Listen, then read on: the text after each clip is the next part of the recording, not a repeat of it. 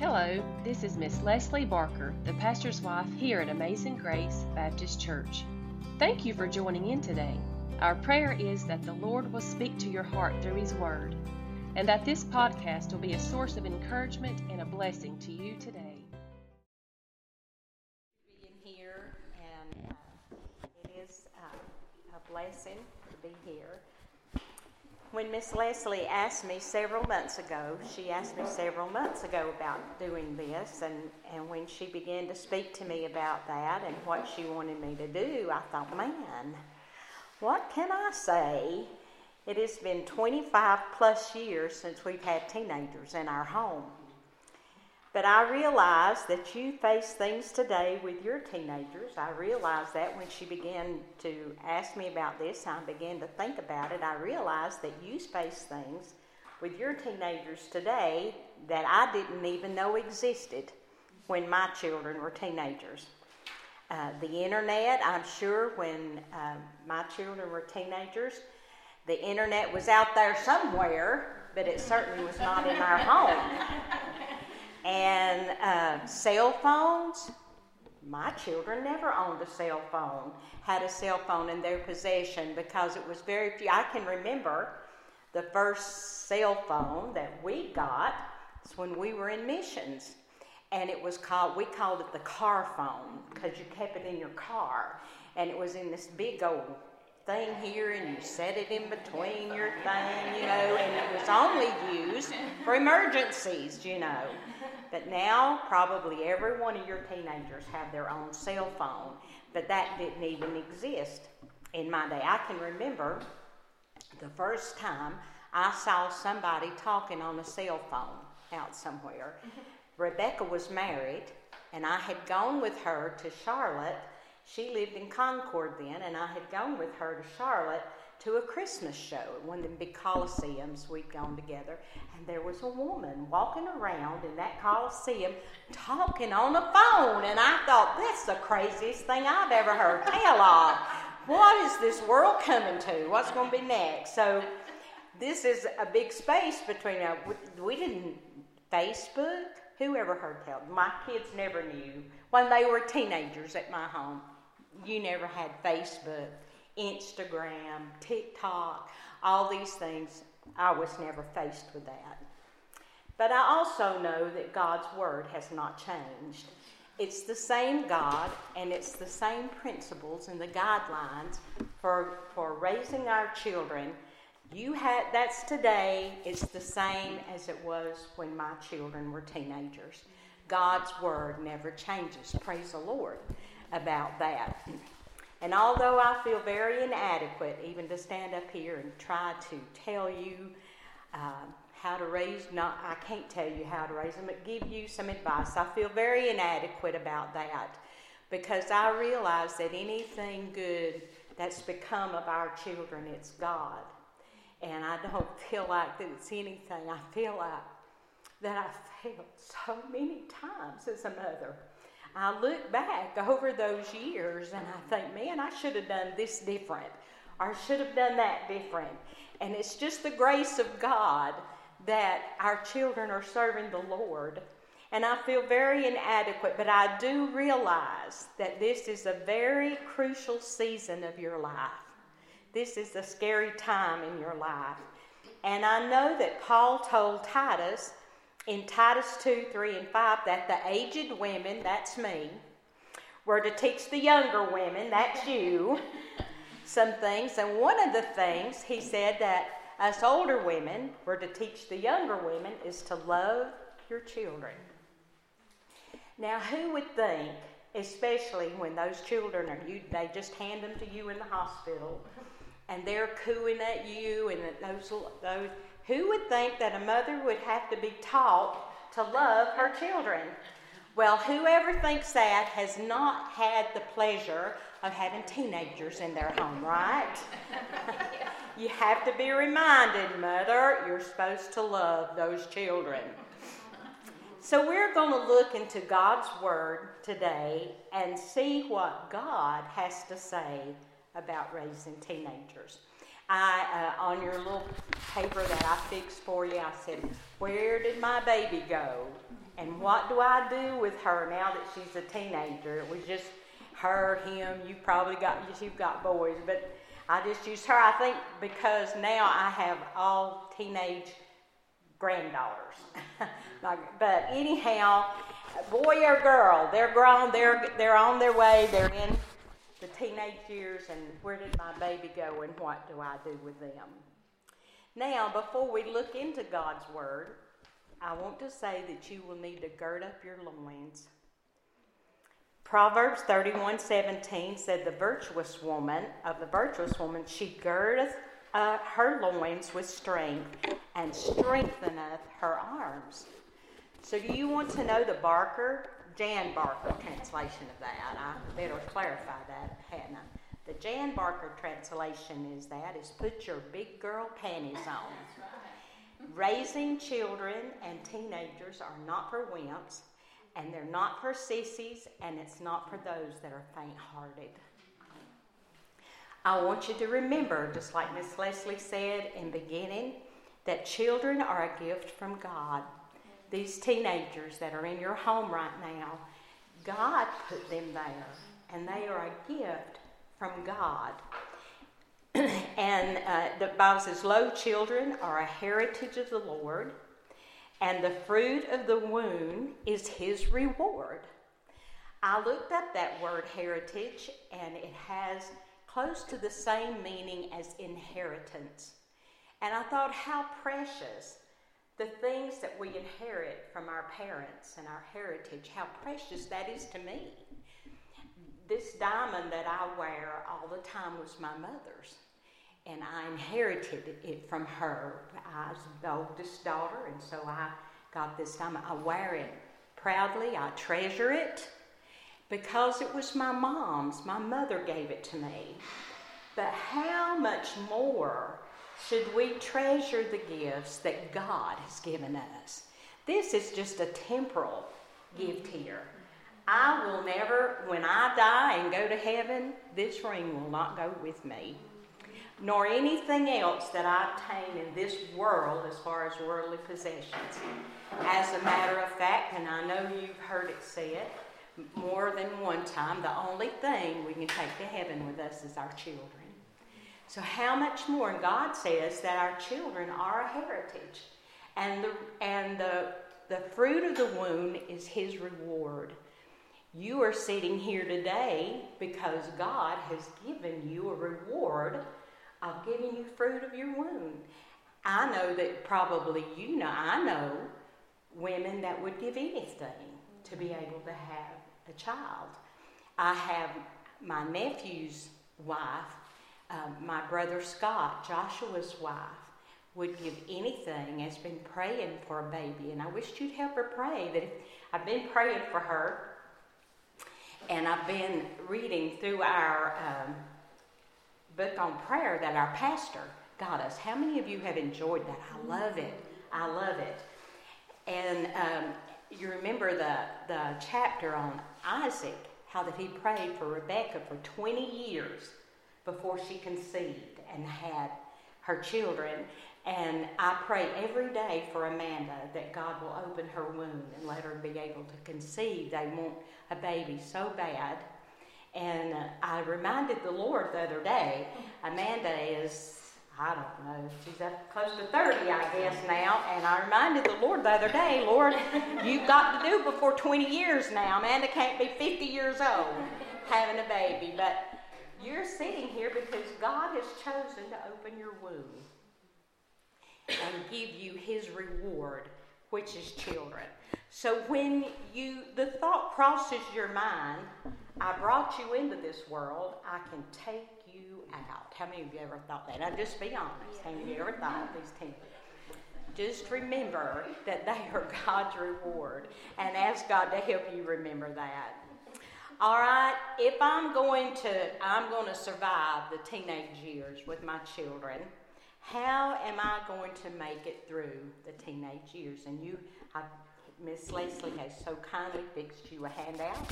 So if you've got a pencil, I hope you brought one with you.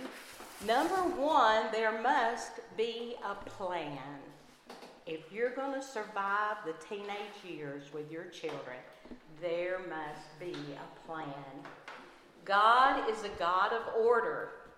He could have spoke this whole world into existence with one word, but he didn't do that, did he? He did it in order.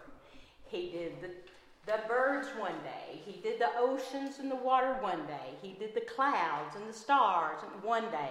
He's a God of order. He could have told Noah, I'm going to destroy this wicked world with a flood. I'm going to make you an ark. And the ark could have been done. But he is a God of order. And he told Noah how to build the ark, how big, how many rooms, how many stories. God is a God of order. When the children of Israel were wandering in the wilderness and God wanted them to make a tabernacle to carry with them from place to place, he could have done it like that, but he gave them orders. Make this of badger's skin. This should be purple. It should be this dimension and that dimension. So God is a God of order. And so we as his children need to realize that we have to have a plan if we're going to survive this life, and especially these teenage years. I know that we need to realize that your teenagers are going through a difficult time themselves. They're going through hormonal changes and maybe peer pressure at school, a lot of times things that we don't even know about. But we need to have a plan to get through. You're going to have a plan to make it through these teenage years. In all reality, this plan should have been thought about and discussed 9 months before this child ever came into the world. But maybe you were not saved then, or maybe you were like me. I was just so excited. I couldn't believe that I finally had a baby to bring home with me from the hospital.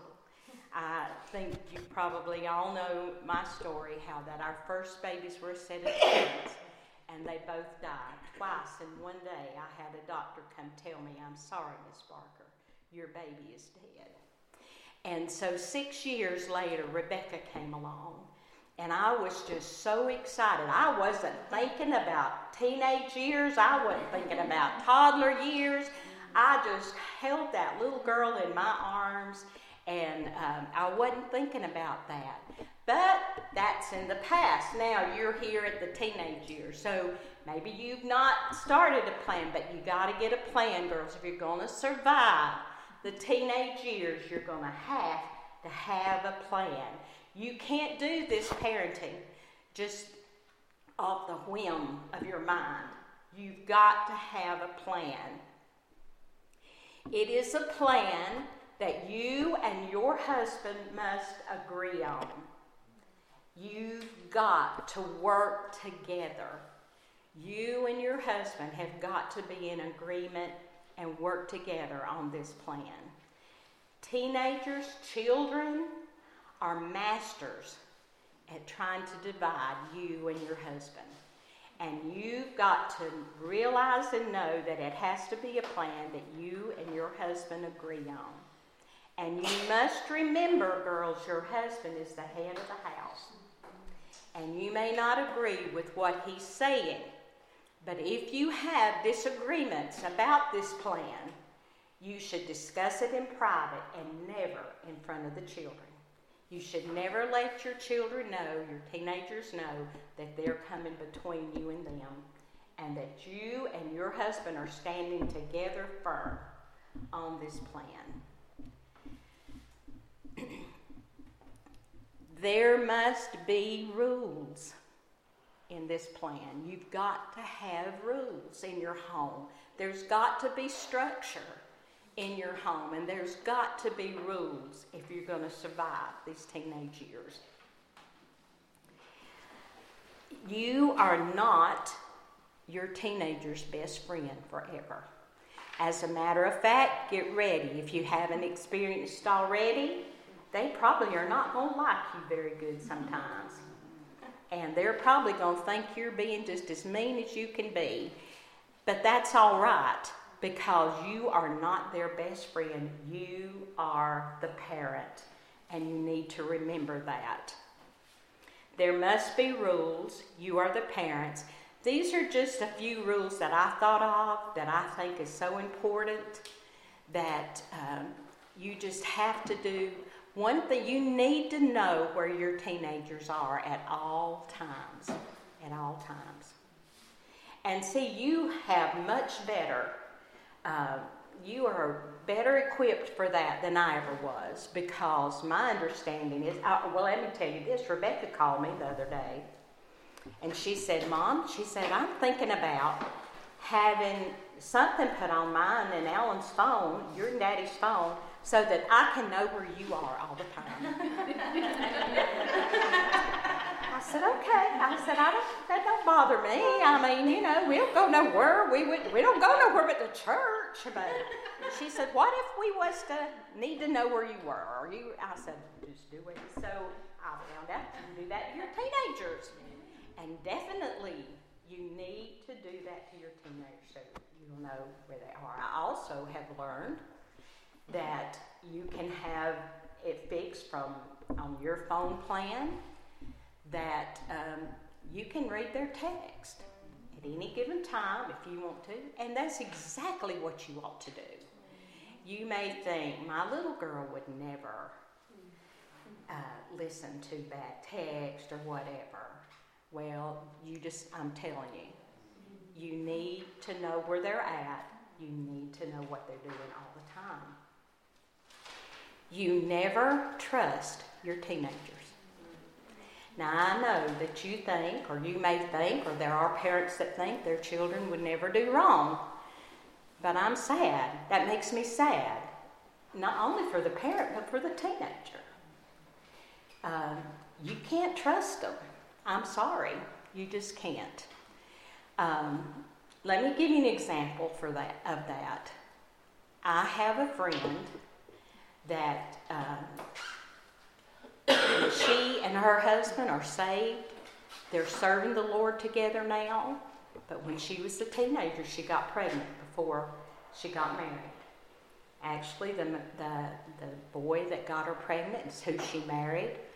But I mean, she had already had the baby. This child, this little boy, was in their wedding when they got married. And she told me, she said, this is how come this to happen to me. She said, I would tell my mama, her mom and daddy were separated.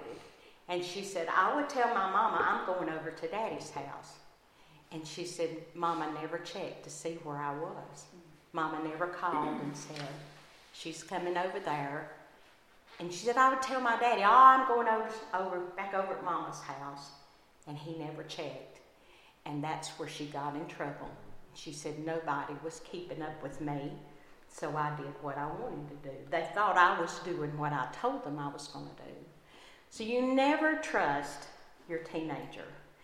I had another pastor's wife tell me one time that she would never go into her teenager's room and check things out because she did not want to invade their privacy.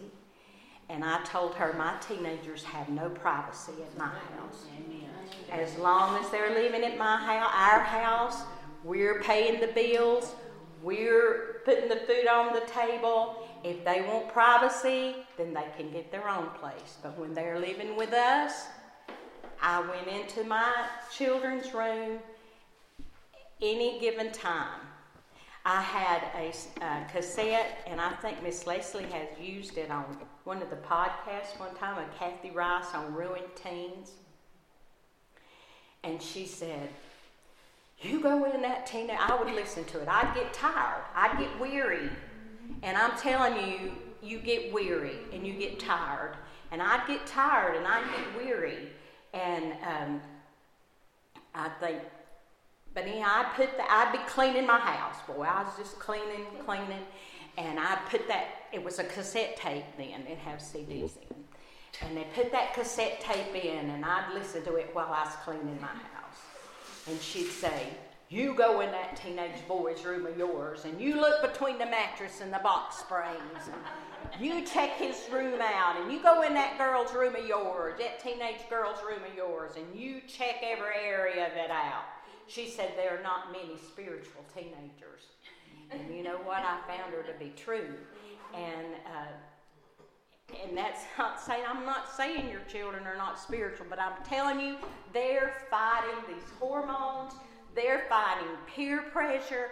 They're trying to fit in. They're wanting to do what maybe their other friends are doing. And it's your responsibility, yours and your husband's, to guide them in the right way. So you never trust them. You make sure you know where they're going. If they have account, I'm not even sure. I know for everything I do on the internet, you got to do a password.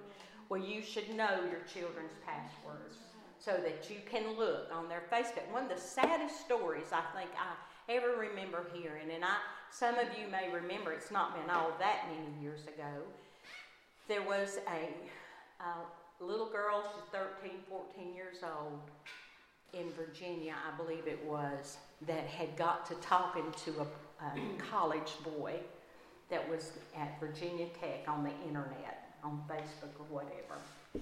And he told her he was going to come and get her, and she got snuck out her bedroom window, and he did come and get her, him and another girl, and they killed her. And actually dumped her body off of 89 up here going between here and Galax.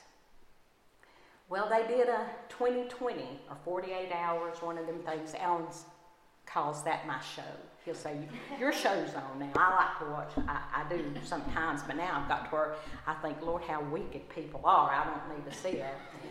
But anyhow, they did a special. They did a 48 hour or 20, whatever it was, on that story of that little girl.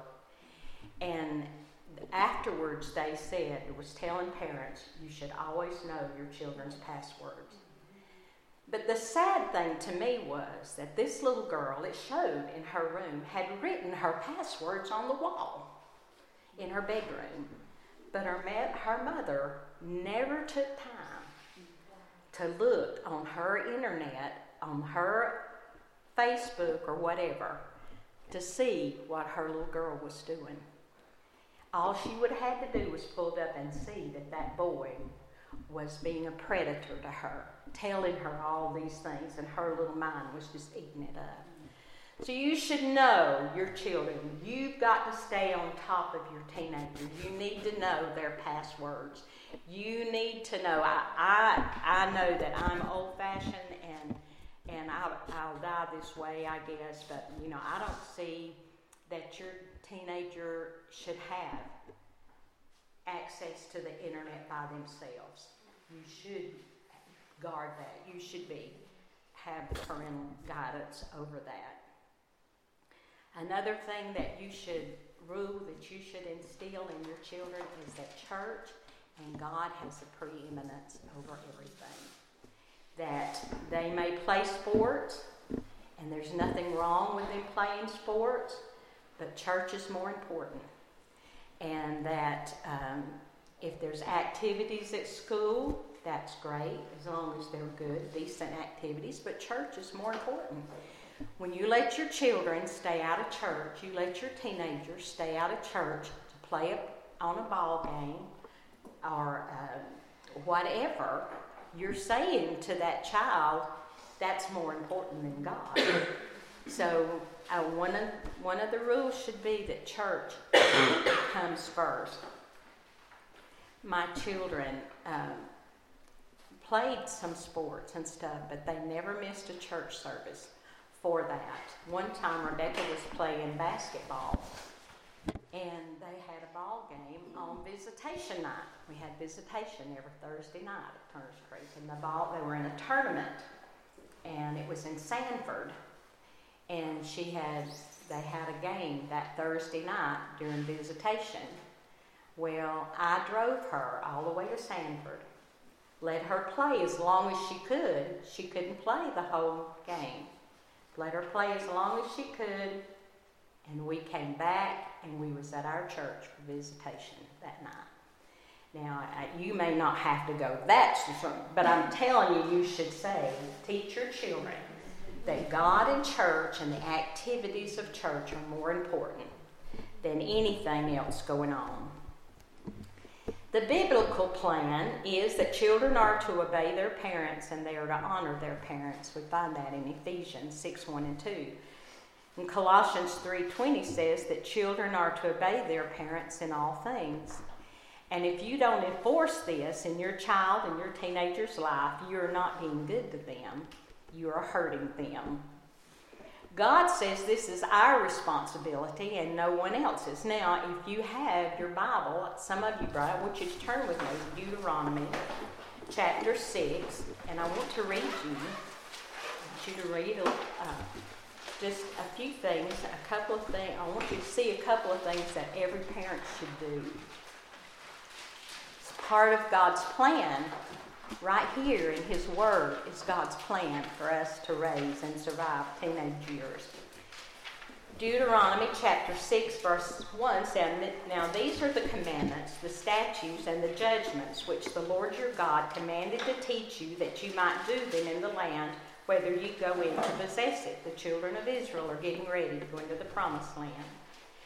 "That thou mightest fear the Lord thy God, to keep all His statutes and His commandments which I command thee, thou and thy son and thy son's son, all the days of thy life, and that thy days may be prolonged. Hear therefore, O Israel, and observe to do it, that it might be well with thee, and that ye may increase mightily, as the Lord God of thy fathers hath promised thee, in the land that floweth with milk and honey. Hear, O Israel, the Lord our God is one Lord. And thou shalt love the Lord thy God with all thine heart, and with all thy soul, and with all thy might. And these words which I command thee this day shall be in thine heart. And thou shalt teach them diligently unto thy children." Not anybody else, but you. "Thou shalt teach them diligently unto thy children. And thou shalt talk of them when thou sittest in the house, and when thou walkest by the way, and when thou liest down, and when thou risest up. And thou shalt bind them for a sign upon thy hand, and they shall be as frontlet between thine eyes. And thou shalt write them upon the post of thy house and on thy gates." These verses tell us two things specifically that every parent should do in raising your children. Let your children hear you talk about God. Not just at church. You can fool the preacher, but I'm convinced, after my husband pastoring almost 40 years, the pastor is not fooled nearly as much as you'd like to think he is. God lets him have an insight on things. But you might fool him, you might fool some of the people of the church, but I promise you'll never fool your children. Your teenagers know how real God is to you. So let your children hear you talk about God, not just at church, but when you're sitting in your house. That's what verse 7 says. When you're walking by the way, when you're lying down, when you're going to bed, and when you rise up in the morning when I rise, give me Jesus. Let your children hear you talk about God. Let them see that God is real to you and serving the Lord is real to you. Let your children, number 2, let your children see your relationship with God. Put scriptures all around your house. Your children should know that this is not just something you're doing, but it's in your heart and you're doing what God says do. When you come into my house, I love the scriptures. And when you come into my house, if you go in either one of my bathrooms, there's going to be scripture verses. In my living room, in my bedroom, I have God's scripture around because that's so important to me that we get the Word of God. Who knows who might come in? I have family members that are not saved, and they may come into my house and go in the bathroom and use the bathroom, and there the Word of God is, and it might speak to their heart because the Word of God will change your life, won't it? But put scripture verses in your home. Have good books for your children to read that encourage them and teach them, that lift up the name of Jesus. Let them see you reading your Bible and praying. They should know that you have a private time with God. Your children should know, they should know. And they do know if you do have. They do know. They don't come in on your way, but they know. They know. I would dare say that if you were to ask Madeline, Olivia, or Victoria if their mama has a private time, they could tell you exactly what time it is and where she's at when she does. And I shouldn't use, but they know, and your children should know that you have a private time. Let them see that. Included in this plan, of course, there should be praise. It's not all, bless God, it's going to be this way, and you're not going out. But there should be praise and love. Remember in Titus chapter 2, he said, teach them to love their children. There should be praise and love and encouragement for them when they do what's right, when they make a good grade on a test, when they're under a lot of pressure, making good grades, getting through high school, getting through now nursing school. When they do good, when they've done good, encourage them and love them and reward them. Take them out to eat or something. You know what they like to do. Encourage them. That should be included in your plan. But then quickly, number 2, there must be a performance of the plan. We can have a plan all day long, but if we don't do it, what good are rules if you don't enforce them? In 2 Corinthians 8:11, it says, now therefore perform the doing of it, that as there was a readiness to will, so there may be a performance also out of that which ye have. And I know better than anybody else in this room that verse is talking about giving to missions, because I've heard my husband preach on it 552 times. And that was written to the church of Corinth because they had promised to take a mission offering up for the churches in Macedonia and had failed to send it. And he said, now, therefore, perform the doing of it. But I also know the scriptures can be applied as applicable. So we're applying it to us today. You've got a plan now. You and your husband have sat down and you've got a plan together. Now perform that plan. They tell me that teenagers, children, that gives them security to know that their parents are going to enforce what they say they're going to do. The easy thing to do in raising teenagers is just to let them do what they want to do. You get weary. I remember those days. And the easier thing for us to have done would be to say, okay, just make yourself happy. I've heard parents say that, if you want to dye your hair red, or that's not with red's not two things. Purple, if you want to dye your hair green, just make yourself happy.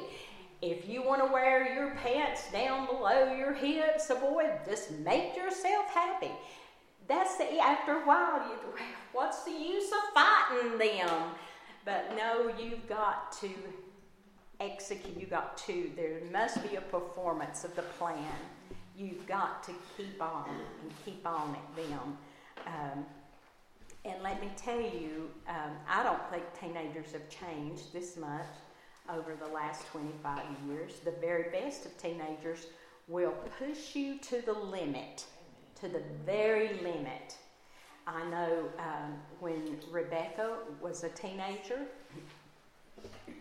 we had a dress standard for her. And her dresses had to come down to her knees. The thighs had to be covered.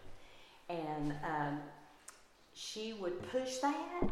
She is a pastor's wife today now, but I'm telling you, she was a normal teenager and she would push that. She would go when she got old enough and got her license and could go shopping on her own, and she would go and she'd bring home a dress, and it was just right too. And they'll push you, but you've got to perform the plan. And let me say this to you, those of you that have girls, teenage girls.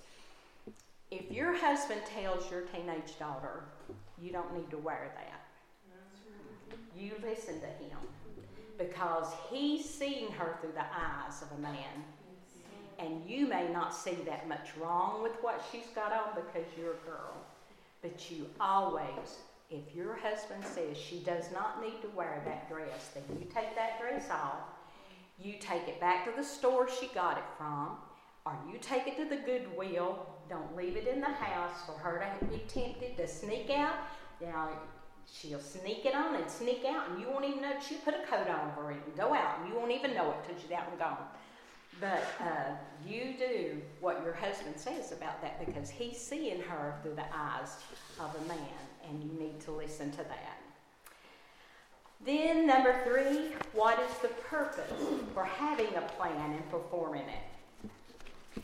And I've given you some scriptures here, and we'll not take time to read them all, but in Proverbs 13:24, and these verses are speaking about sparing the rod and all that. And I know that when teenagers, when your children get to be teenagers, it's hard to wear them out with a belt or a paddle or whatever. My mom used a belt, and I guess, of course, all of you know very well that goes to church here that I wore Jonathan out with him, because he tells it every time I'm here. He tells me how mean I was to him. But it didn't ruin him too bad, did it? But and I realize that teenage years is hard to do that, and so you've got to come up with other things. I used to one thing I used to do. I used to make them write scriptures.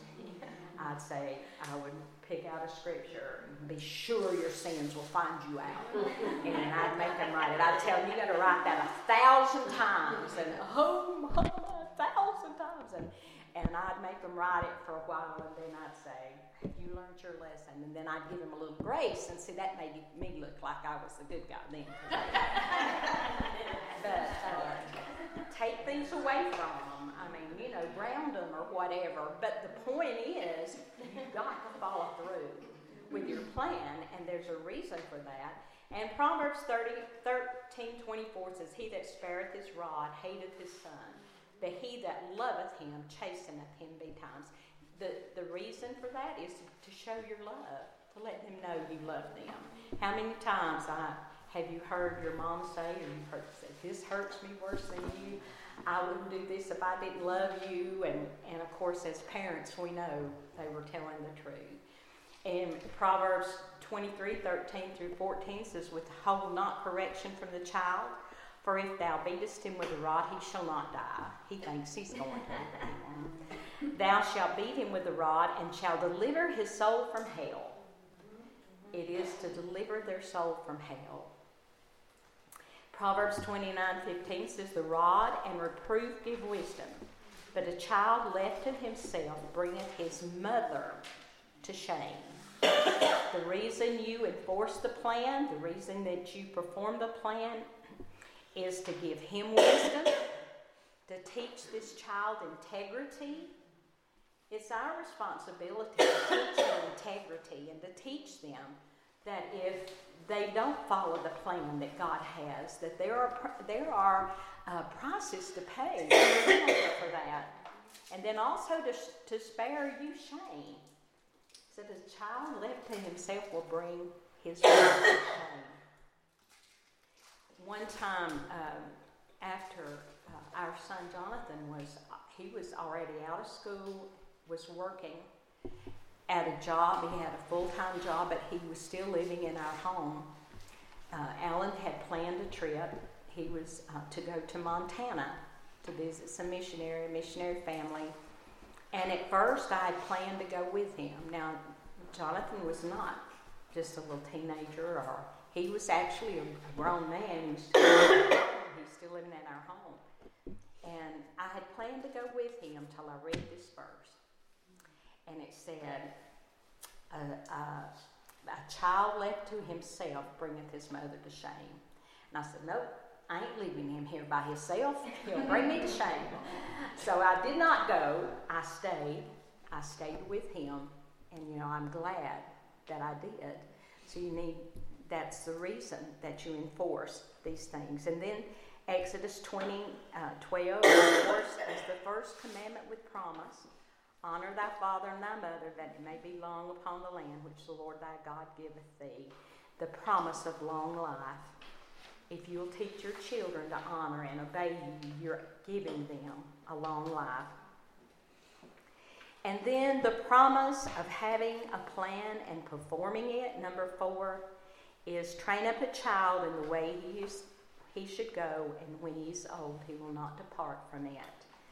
Now, I don't believe, you say that verse, how can that verse be when I know people that raise their children right and they're out in the world today?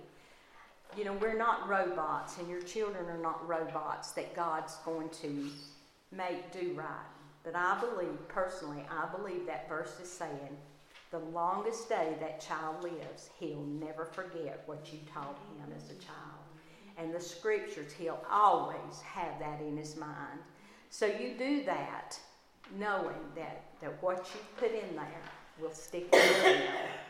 And then number 5, if we're going to survive the teenage years, if you're going to survive, you're going to have to pray, pray, pray. You're going to have to pray for your children, and you need to pray with your children. Praying with your children should be as natural as drawing a breath. When your child leaves the house, it should be just as natural for you to say, okay, let's have a word of prayer before you go. And pray with that child that God will protect them. When they're leaving and they've got a big test coming up, it should be just as natural as drawing a breath. You say, hey, before you go, let's pray. And ask God to help you with that test today.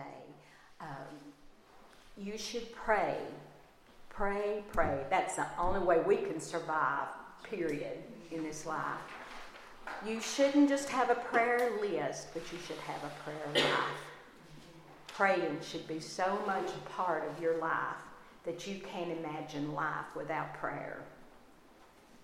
There are some things that I pray for my children. I pray for my family. I pray for my grandchildren today.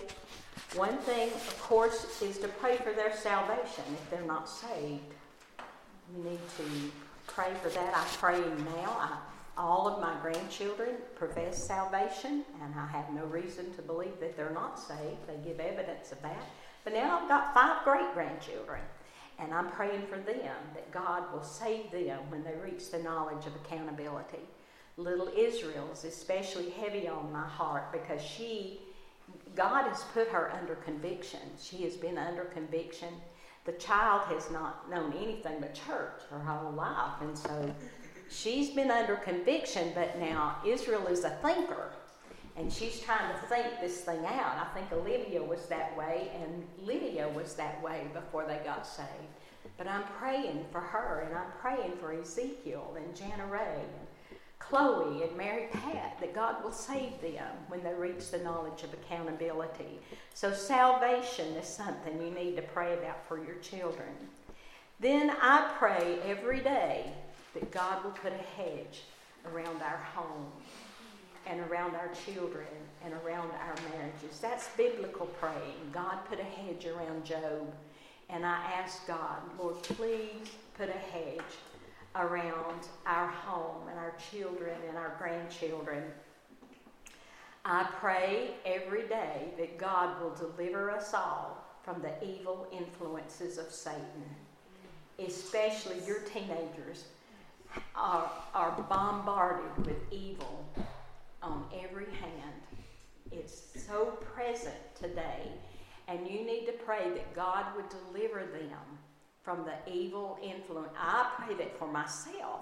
I pray that for my husband and our children and our grandchildren. And that is a biblical prayer as well, because In the model prayer that Jesus gave, teaching his disciples how to pray, in Matthew 6:13, he said, "And lead us not into temptation."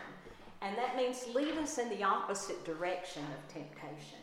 Lead us not into temptation, but deliver us from evil. So that's something you need to pray for your teenagers every day, for you, your family, but especially these teenage years. Deliver us from evil. We need to pray for their safety every day. Your teenagers, some of them got driving license. And it adds a whole different aspect of praying to me when my grandchildren and my children got their driving license. And especially now, the highways are so, oh, mercy. And I think about Madeline having to drive to Winston to do her clinicals at Forsyth in the Baptist Hospital. And I just pray and pray that God will give her safety on the highway. So we need to pray for their safety. And we need to pray for God's perfect will for their lives. Your teenagers are going to be thinking about a boyfriend, a girlfriend, whatever. You need to pray for God's perfect will for their life, for what they want to do in life. They want to be a nurse like Madeline, or whatever they think God wants for them. Pray that God's perfect will in their life will be done. Pray that God will send them the mate that he will have for them. Because if they marry the wrong person, it's not only going to make their life miserable, it will make your life miserable. And you need to pray that God will send. When Jonathan was, before he got married, of course I prayed for him, but how sweet of the Lord to give him Leslie. Because she not only is a godly wife, but she's a nutritionalist. And my son Jonathan has had stomach issues all his life. And then y'all know that he has problems with his stomach. And I wouldn't even begin to know how to cook for him like Leslie does. But see, Leslie knows, because she's a nutritionalist, she knows what he needs to take out of his menu, out of his food, to give him to keep his stomach working right. See, God did that. God did that. And you got to pray that God will send the right one. And when Rebecca was a teen, I had a missionary that stayed. We had a mission house at Turner's Creek. And there was a young missionary couple that stayed in that little house for a week or two while they was in between places. And we had them over to our house and fed them. And the missionary dad said, they had 2 or 3 little children. He said, I prayed that God would send me. I told the Lord I didn't want to date a dozen girls.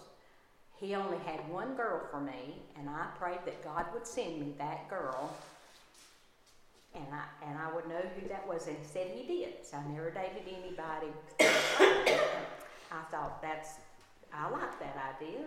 So I prayed that for Rebecca. Rebecca was getting in the same age. I said, Lord, you don't have but one man for her. And I just didn't treasure the thought of every Tom, Dick, and Harry come into my house and wanted to take my daughter out on a date or something. And I prayed, God, you just got one man for her. And she never really dated anybody but Jeremy. Now, there was a few times I thought maybe I'd pray to curse on her. I thought, we're not going to get through all this. Because even at the best, you're going to have problems. But you need to pray about who they're going to marry. And be sure that whoever they choose, you love that person too. Be careful what you say, because you may not like them, but they may be the mother of your grandchildren one day, or they may be the daddy of your grandchildren. So you need to pray about a lot of things. You need to pray. I told you that I love the book that our pastor gave us on prayer, and one of the things I so enjoyed was about King Hezekiah. And I wrote this down in big letters over my prayer list that I pray on. It said that King Hezekiah would have died if he had not prayed. The prophet came to him and said, "Get your house in order, you're going to die." And Hezekiah turned toward the wall and asked the Lord to please give him more time, and God gave him 15 more years. It said the prophet had not gotten away from the house till God told him. He said, "Go back and tell King Hezekiah I'm going to give him 15 more years." And it was in the thoughts for that day that King Hezekiah would have died had he not prayed. So we need to pray. And then quickly, I know I gave you some examples of mothers, of parents, and the Word of God. And I thought of the Syrophoenician woman, and you'll read about her in Mark 7, also Matthew 15. She came to the Lord instead of her daughter. Her daughter is grievously vexed with the devil. She's demon-possessed. And this mother came to the Lord. And get this picture. When she comes to the Lord, the disciples tell the Lord, "Send her away." I mean, like you coming into church and you're asking for help, and the deacons tell the pastor, "Send her away. She crieth after us. Send her away." But she didn't go. And then, on top of that, Jesus called her a dog. He read in Matthew 15, Jesus said, "The bread is for the children, not the dogs." And she said, "Yea, Lord, but the dogs eat the crumbs under the table." And she said these 3 words, "Lord, help me." And God, because of her faith, not because the daughter came, but because of her faith, God touched her daughter and healed her. So we need to come to the Lord. And then Jairus in Matthew 9, he knew the only hope for his daughter was to get to Jesus. She was too sick to go. And so he went to Jesus in her stead. And you know the story, how when Jesus got there, she was already dead. But Jesus raised her from the dead. And Jesus has the power to do that. I thought of Jochebed in Exodus chapter 2, how that despite the king's command, the king had demanded that all the little boy babies born be put to death. She hid Moses, and she saved her son, and in doing so, she saved a nation. She not only saved her son, but she saved a nation. Who knows what plans God has for your child? So you need to put them big girl panties on and be ready to fight for them.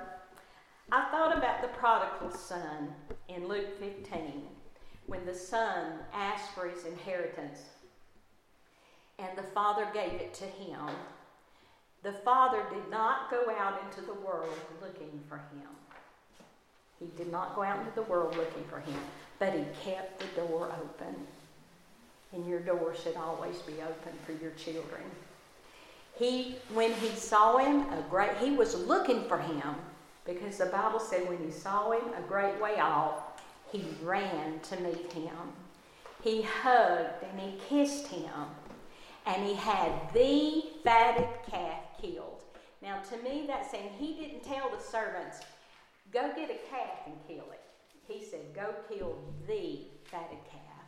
I think the day that boy left, his daddy put a calf up to start fattening it, because he anticipated this boy's coming home. I'll never stop believing that he's coming home. He said, "Go kill the fatted calf." He never gave up on his son coming home. I know that I have not been faced with some things that some parents have been faced with in life. And I thought to myself, what would you do if you were faced with some of the things that some kids are doing today? But I know within my heart I've never found a place to give up on my children. I keep praying for them. I'm going to leave the door open and let them know that I love them. And there are things that I know that I would not tolerate in my home, but I never give up on them. I never quit praying for them. When we were in missions, there was a missionary friend that we had said that he knew another missionary, and his son, this other missionary's son, he was drinking, I guess, but anyhow, he killed a another man. And so this missionary's son was in prison for life. And so the missionary that we knew said he went to see him in prison because he knew that he was there and he was in that town, and he went to prison to see him, and said he asked him, just like you, how's your mom and dad doing? And he said, that boy said, my mom and daddy say they don't have a son anymore. Said they say they have disowned me. I am not their child. And he said that boy said that with tears, and I thought, how do you do that? I mean, I've never found a place that I thought I could give up on my children. Ephesians 3:20 says, now unto him that is able to do the exceedingly abundantly above all that we ask or think, according to the power that worketh in us. And then I thought of Rizpah. And I'm sure you all know, or I hope you all know the story, but you can read it when you get home. 2 Samuel 3:7, then 21:18, 8 through 14. Rizpah was one of Saul's concubines, one of King Saul's concubines, and she had 2 sons by him. When Saul was king, he became very arrogant and prideful, and he broke an oath that Joshua had made with the Gibeonites. After Saul died, there was a severe famine in the land, and David was divinely informed by God that Saul was the reason for that, because he broke that oath with the Gibeonites. By way of compensation, the Gibeonites said they wanted 7 of Saul's sons to be slain and hung up on a tree. So that's what David did. 2 of the 7 of Saul's sons was Rizpah's sons, and they slew them and hung them up on a tree for everybody to see. And Rizpah took sackcloth and laid it under the bodies of her dead sons and fought off the vultures and the birds until the famine was lifted. And when the famine was lifted, David took those bodies down and went and got King Saul's body and Jonathan's and buried them all together. Now, Rizpah has been said, when you read anything about Rizpah in commentaries, they will say what a wonderful mother she was, and she was. That she was devoted and faithful to her boys to keep the vultures off of their dead bodies, and she was. But what I want to say to you is, her boys are dead. Mm-hmm. She's fighting the vultures off of dead bodies. Your teenagers are living. Should you not fight the vultures off of them? Yes. Don't wait till they die. Don't wait till they're so far out in sin that you don't see a way to get them back in. Fight for them. Fight for them. Fight for your children. I don't have a lot of earthly possessions in this world, but I'm telling you, I will fight for my children because God gave them to me. They're my heritage. They're the reward of the womb that God has rewarded me with. He has given me an awesome responsibility, and He has you. And these years, these teenage years, are so critical that they see a true relationship in your life between you and God. That they see that you and their daddy are together on this, and that you're working together. The greatest gift you'll ever give your child, your teenager, your child, is to let them know that you love their daddy. And that you love him, and that you love each other, and you together. You're not going to be bickering and fighting. I think she ought to be able to do this, or I think he ought to be able to go here and argue with. No, you're on the same page. You're going to love them, and you're going to fight for your children. They're worth it. They're our heritage.